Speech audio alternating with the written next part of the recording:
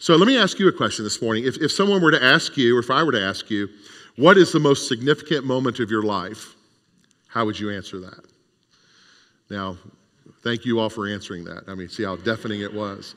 But think about that. I mean, we might think about, well, it was the day I was born, because when I was born, life began. Some might say it was the day I was born. Some might say it was the day I started walking as a child. And from that moment on, you were a walker, and your mom and dad's life was never the same after that. You might say when you spoke your first words, and after that you were a talker, and a lot of us haven't stopped since then. We might say that the greatest event of our life was maybe a time in school where we learned something new that just forever changed our life. We might say that the greatest time in our life was that first date we went on. We might say the greatest time of our life. Somebody laughed at that? What was that? The greatest time of our life might also be our first kiss. Remember your first kiss? Maybe that might be something that happened with that. It might be our friendships. It might be those special things that we have. For some of us in the room, the greatest moment of our life that we'll remember the most is when we found out about God. When we realized that even though we're sinners, that we are still a treasure in the eyes of God, and that redemption is possible for who we are. So as we think about those significant events in our lives, and I want to have you tackle that as you go home today and think about what is one of that most memorable time of my life. Well, when we get to the story of Jesus in the garden where Pastor Pam left us last week, and we realize that the disciples probably would not say that night in the garden was the most memorable night in their lives. In fact, that's the night that we saw betrayal. That's the night that we saw abandonment. That's the night that we saw all the things that were negative about that. So I don't think that any of the disciples would claim that was the most significant moment of their life, was the night that Jesus was betrayed, arrested, and hauled off onto a mock court. So when we think about these things and we realize what comes with that, others might even say that Jesus' going to the cross was a failure. And they might say that, he should have never done that, because then he could not have realized the significance of overthrowing Rome that so many of the zealots and even Judas and others were trying to prompt him to do. But the fact that Jesus, didn't die the way of going into battle but went to the cross, some might say it's a failure. So it depends upon how you look at it. And it depends upon where you take it from there. Let's go to Matthew's gospel this morning. And let's look at a snapshot of this event that happened in the garden. I'm going to be reading from Matthew 26, verses 47 to 50. Here's what Matthew writes. While he was speaking, this is while Jesus was speaking. So Jesus is gathered at this place. We've got to remember that this garden was a place well known by the disciples. It was a place that they all knew about. It was a place that Judas certainly knew where it was. So that's how he was able to lead these individuals there. While he was speaking, Judas, one of the 12, arrived, and with him was a large crowd that was armed with swords and clubs. They were sent from the chief priests and the elders of the people. Now the betrayer, which is Judas, the betrayer had arranged a signal with them. The one I kiss is the man. Now, if you've ever watched, any of those movies, we know that a kiss is either something that brings us together and binds us in a powerful way of love, or a kiss can be a symbol of death, like the kiss of death, that I'm marking this individual. And that's what Judas was doing. And he basically said, the man I kiss, arrest him. So going at once to Jesus, Judas said, "Greetings, Rabbi," and he killed him. And I always find it interesting that Judas constantly called Jesus Rabbi. And that whole affinity of Lord and love and agape and those things really weren't in his vocabulary, but he called him Rabbi. It was always this kind of official kind of thing. The intimacy just did not seem to be there. Some wrestle with that and say that this was Judas's way of pushing away of his love from Jesus. So then Jesus replies to that. He says, "Friend, do what you came for." Now, Jesus is being betrayed. He's being sent off to be arrested. And Judas, the one who's doing this, what does Jesus do? Jesus continues to call him part of family. And I think we have to really note that. That's really important here that Jesus said, "Friend, go and do what you have to do." So the men stepped forward. They seized Jesus, as Matthew writes, and they arrested him. Now, a couple of things that come to clarity here is Judas is not the one who arrested Jesus, We need to get that straight. A lot of people say, well, Judas is the one who arrested. No, it's not. And, in fact, Judas is the instigator of the arrest. Judas is the one who began the events that was the culmination of the arrest. But Judas's character is quite unique here. Judas is inspiring the anger and angst amongst all the others, getting them to do his dirty deed and getting them to arrest Jesus as he kind of sits on the sideline. Now think about that for a second, because haven't you found yourself at a place, haven't I found myself at a place where we're really like championing our own event, championing our own desire, championing the outcome of something that we want, and we're kind of rousing and carousing people around us to do ultimately what we want done, but yet we don't have the guts to do it ourselves, right? And so we see this is really significant because Judas doesn't have the will in him or the strength or the mano a mano, so to speak, to have it done, but he has to caress and carouse others to do his misguided deed. So unlike Matthew, Mark, and Luke, John tells a little bit different story. Matthew, Mark, and Luke, we call those the Synoptic Gospels because they're all they run very parallel to each other. But they just talk about the large crowds came with Judas. But John says it's a cohort of soldiers, Roman soldiers, so to speak. And so this really builds the impetus of what's going on that night. Instead of just thinking about a crowd of people, what's a crowd? 5 or 6, 10, 12 or whatever. But John says it's a cohort. Now, who are these Roman soldiers? This is the time of the Passover. So Rome has called in many of its soldiers from the surrounding areas into the area of Jerusalem because they do not want an insurrection to happen. They want to safeguard. Pontius Pilate does not want to lose control. He does not want the Jews to uprise against him to overthrow Rome out of that. So every year at Passover, because a million Jews were coming into that area, he did not want to be overwhelmed and overpowered with that, so he would call soldiers in. So a cohort of soldiers, as John says, is at least 600 soldiers. 600 soldiers have been called to go arrest Jesus. And it says not just a cohort of soldiers, but it also says that the temple guard was called in. And the temple guard were the soldiers, so to speak, that protected, or the guard that protected the Sadducees, which was the ruling body, the Pharisees, the religious body, the scribes, and the other religious leaders. So when we look at that, it likely was 1,000 men armed that came to arrest Jesus in the garden. And to put that in perspective, I want you to think about, let's just say that you've committed a crime, and you open the door of your house and the police are saying, we're here to arrest you, and you open the door and there's 1,000 police officers surrounding you. That's what was going on. Now, others would say, well, why those crazy disciples? I mean, we always want to rag on the disciples, don't we? Well, they were cowards and they, and all that. But think about it. 1,000 men with spears, with swords, with shields. And back then what they did was, to make it even sound even more larger than it really was they would bang their swords on their shields. Bang, bang, bang, as they're walking through the darkness. And others are carrying these torches. So this small group of men is not only hearing the thrust of all of these 1,000 soldiers coming, marching in, but they're seeing this garden area illuminated by all of these lights that are coming. No wonder they were afraid. No wonder they were scared. No wonder they didn't know what to do as all that was happening.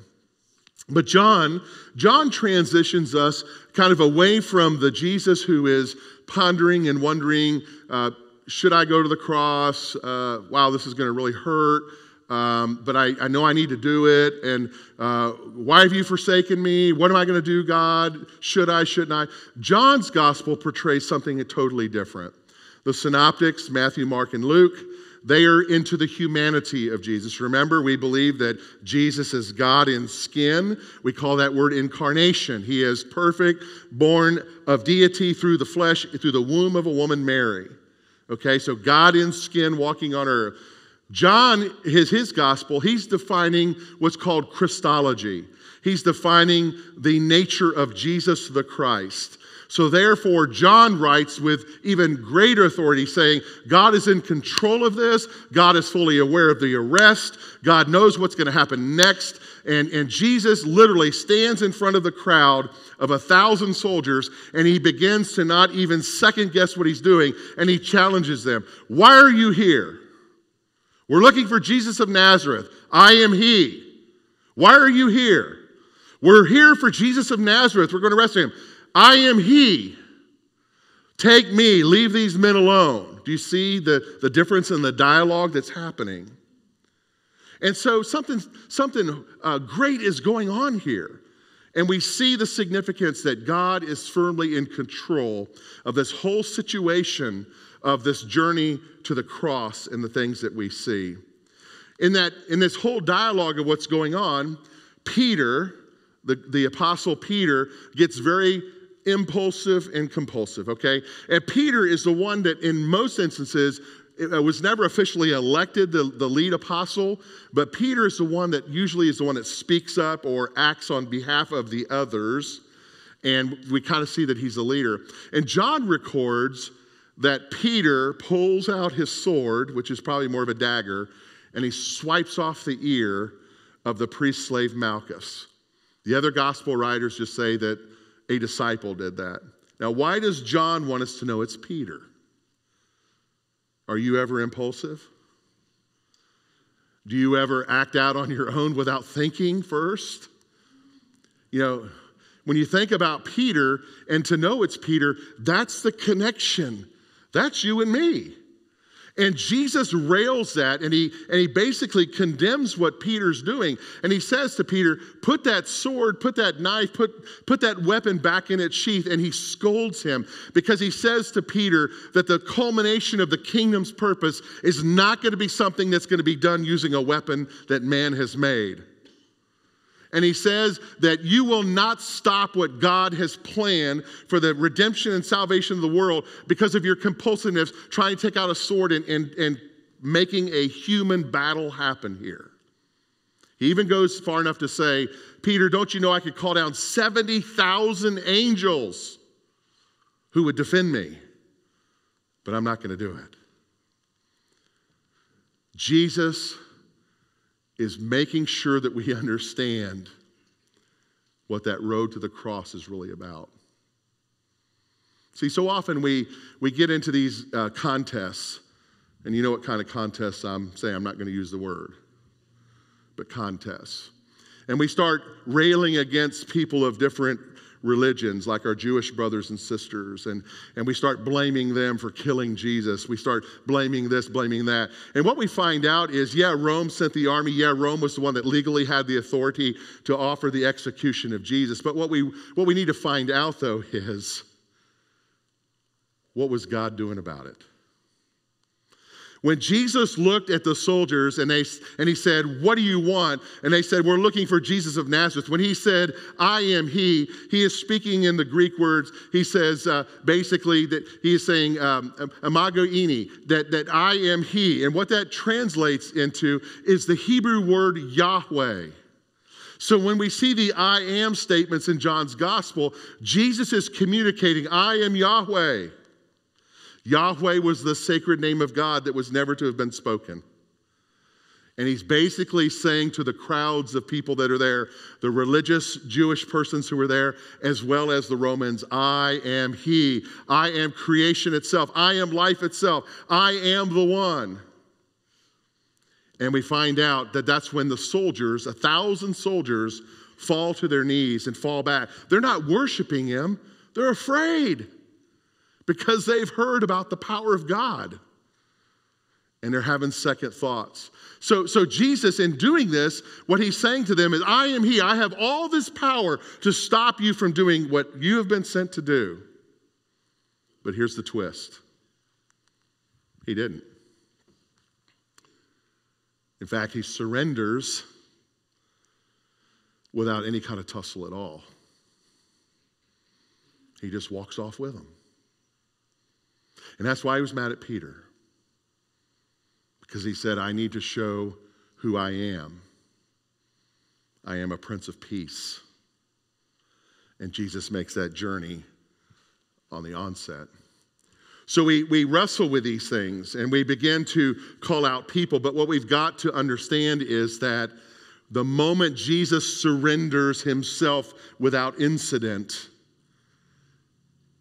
God has made the choice to go to the cross. Nobody forced him. He chose. And we've really got to get that right as Christians. Because so often we're like, well, he was beaten and he had to suffer. And all. Yes, all that's true. But we cannot forget that God chose willingly to go to the cross as a demonstration of God's love for all of us. And when we get that right, the cross has a different meaning. It's a more powerful meaning because then it's not an act that someone forced Jesus to do, but it's one that he willingly said, I will do this because of my love and for the salvation of sins of the life of the world. So Jesus was not one who was weak. He was submitting to God's plan. And Paul tried to describe this in Philippians 2, where Paul writes, who being the very nature God, he's talking about Jesus, did not consider equality with God something to be grasped, but made himself nothing, taking the very nature of a servant, being made in human likeness, and being found in appearance as a man, he humbled himself. And he became obedient to death, even death on a cross. The men who arrested Jesus had no power over him at all. Those swords could not have defended. Those swords could not have overwhelmed, could not have overpowered. They only had the power that he was willing to give them over him. And so he gives himself up. He chose to go to the cross. And perhaps Peter, had he not been sleeping when Jesus told him to stay awake when he was praying, maybe Peter would have understood that and would not have ever unsheathed his sword in that moment. So Jesus' final events were built upon obedience. They were built upon passive obedience as well as active obedience. Active obedience means that he knew exactly what the end result would be. He lived a sinless life. He was righteous, and through his righteousness that our sins can be forgiven. The fact that he is perfect, that he becomes the Paschal Lamb for us, that through his sacrifice our sins are forgiven. He became passive in a sense that he knew that once all this happened, that through his obedience and by being totally obedient, the fulfillment of the plan would come. So he says, take this cup. I'm willing. And when he says, I am he says, I'm not going to flee, but I'm going to go with you so that this can be fulfilled. You know, earlier I asked you the question, what was the most memorable moment of your life? And I hope you go home and wrestle with that. And as you're thinking about that, where I want to really get you to this morning is the most memorable moment of your life is not something that happened in your past. Folks, what happened in our past is gone. We can't change it. It's already happened. The outcome is already rolled out. It's done. Some of us will say that the most memorable occasion in my life is the future, the things yet to come. Boy, I can't wait until that happens because when that comes down the pipeline, boy, am I going to be A, B, and C.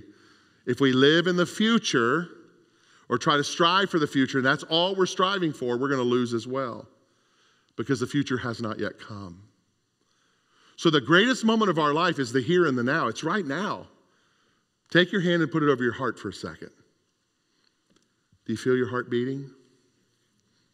Do you feel it? It's the here and the now. And as your heart is beating, it's a reminder to you. It's a reminder to me that our greatest moment is this moment right now. It's right now that God is with you. It's right now that you are meeting God in a new way. It's right now that you can choose to give your life to Christ. It's right now that you can say, I want to step away from a sinful life. It's right now that you can say that I want to claim the obedience of the cross. It's right now, it's right now, it's right now. It's not yesterday, it's not tomorrow, it's now.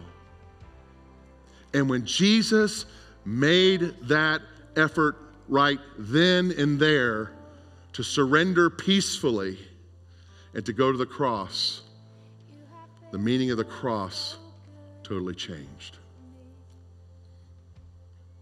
And that's the event we really need to focus on.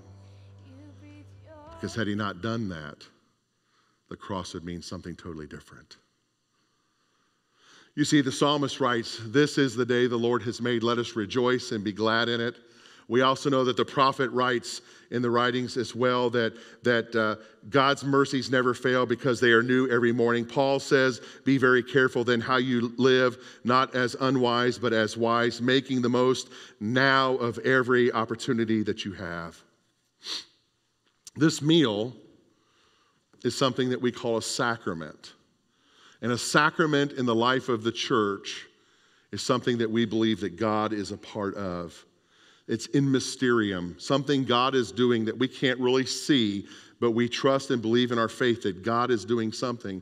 So we use bread as a symbol. We use the contents of a cup as a symbol. And we use those symbols to remind us of what Jesus did many, many nights ago when he was in the upper room. And we use that and we call that this sacrament is what we call a means of God's grace. And grace is something that we want more of, right? What is grace? Grace is the undeserved, unmerited, unprocurable love of God.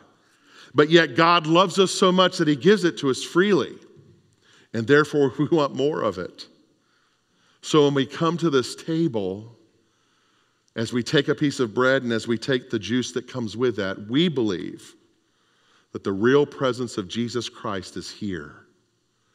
And we believe that in the here and the now, we are as close to Christ as we can ever be. Not what happened in our past, not what we hope that happens in the future, but right here and right now. And whenever we take this sacrament, it reminds us that because Jesus freely went that night in the garden to be arrested, that he has conquered our sin and that we are new creatures.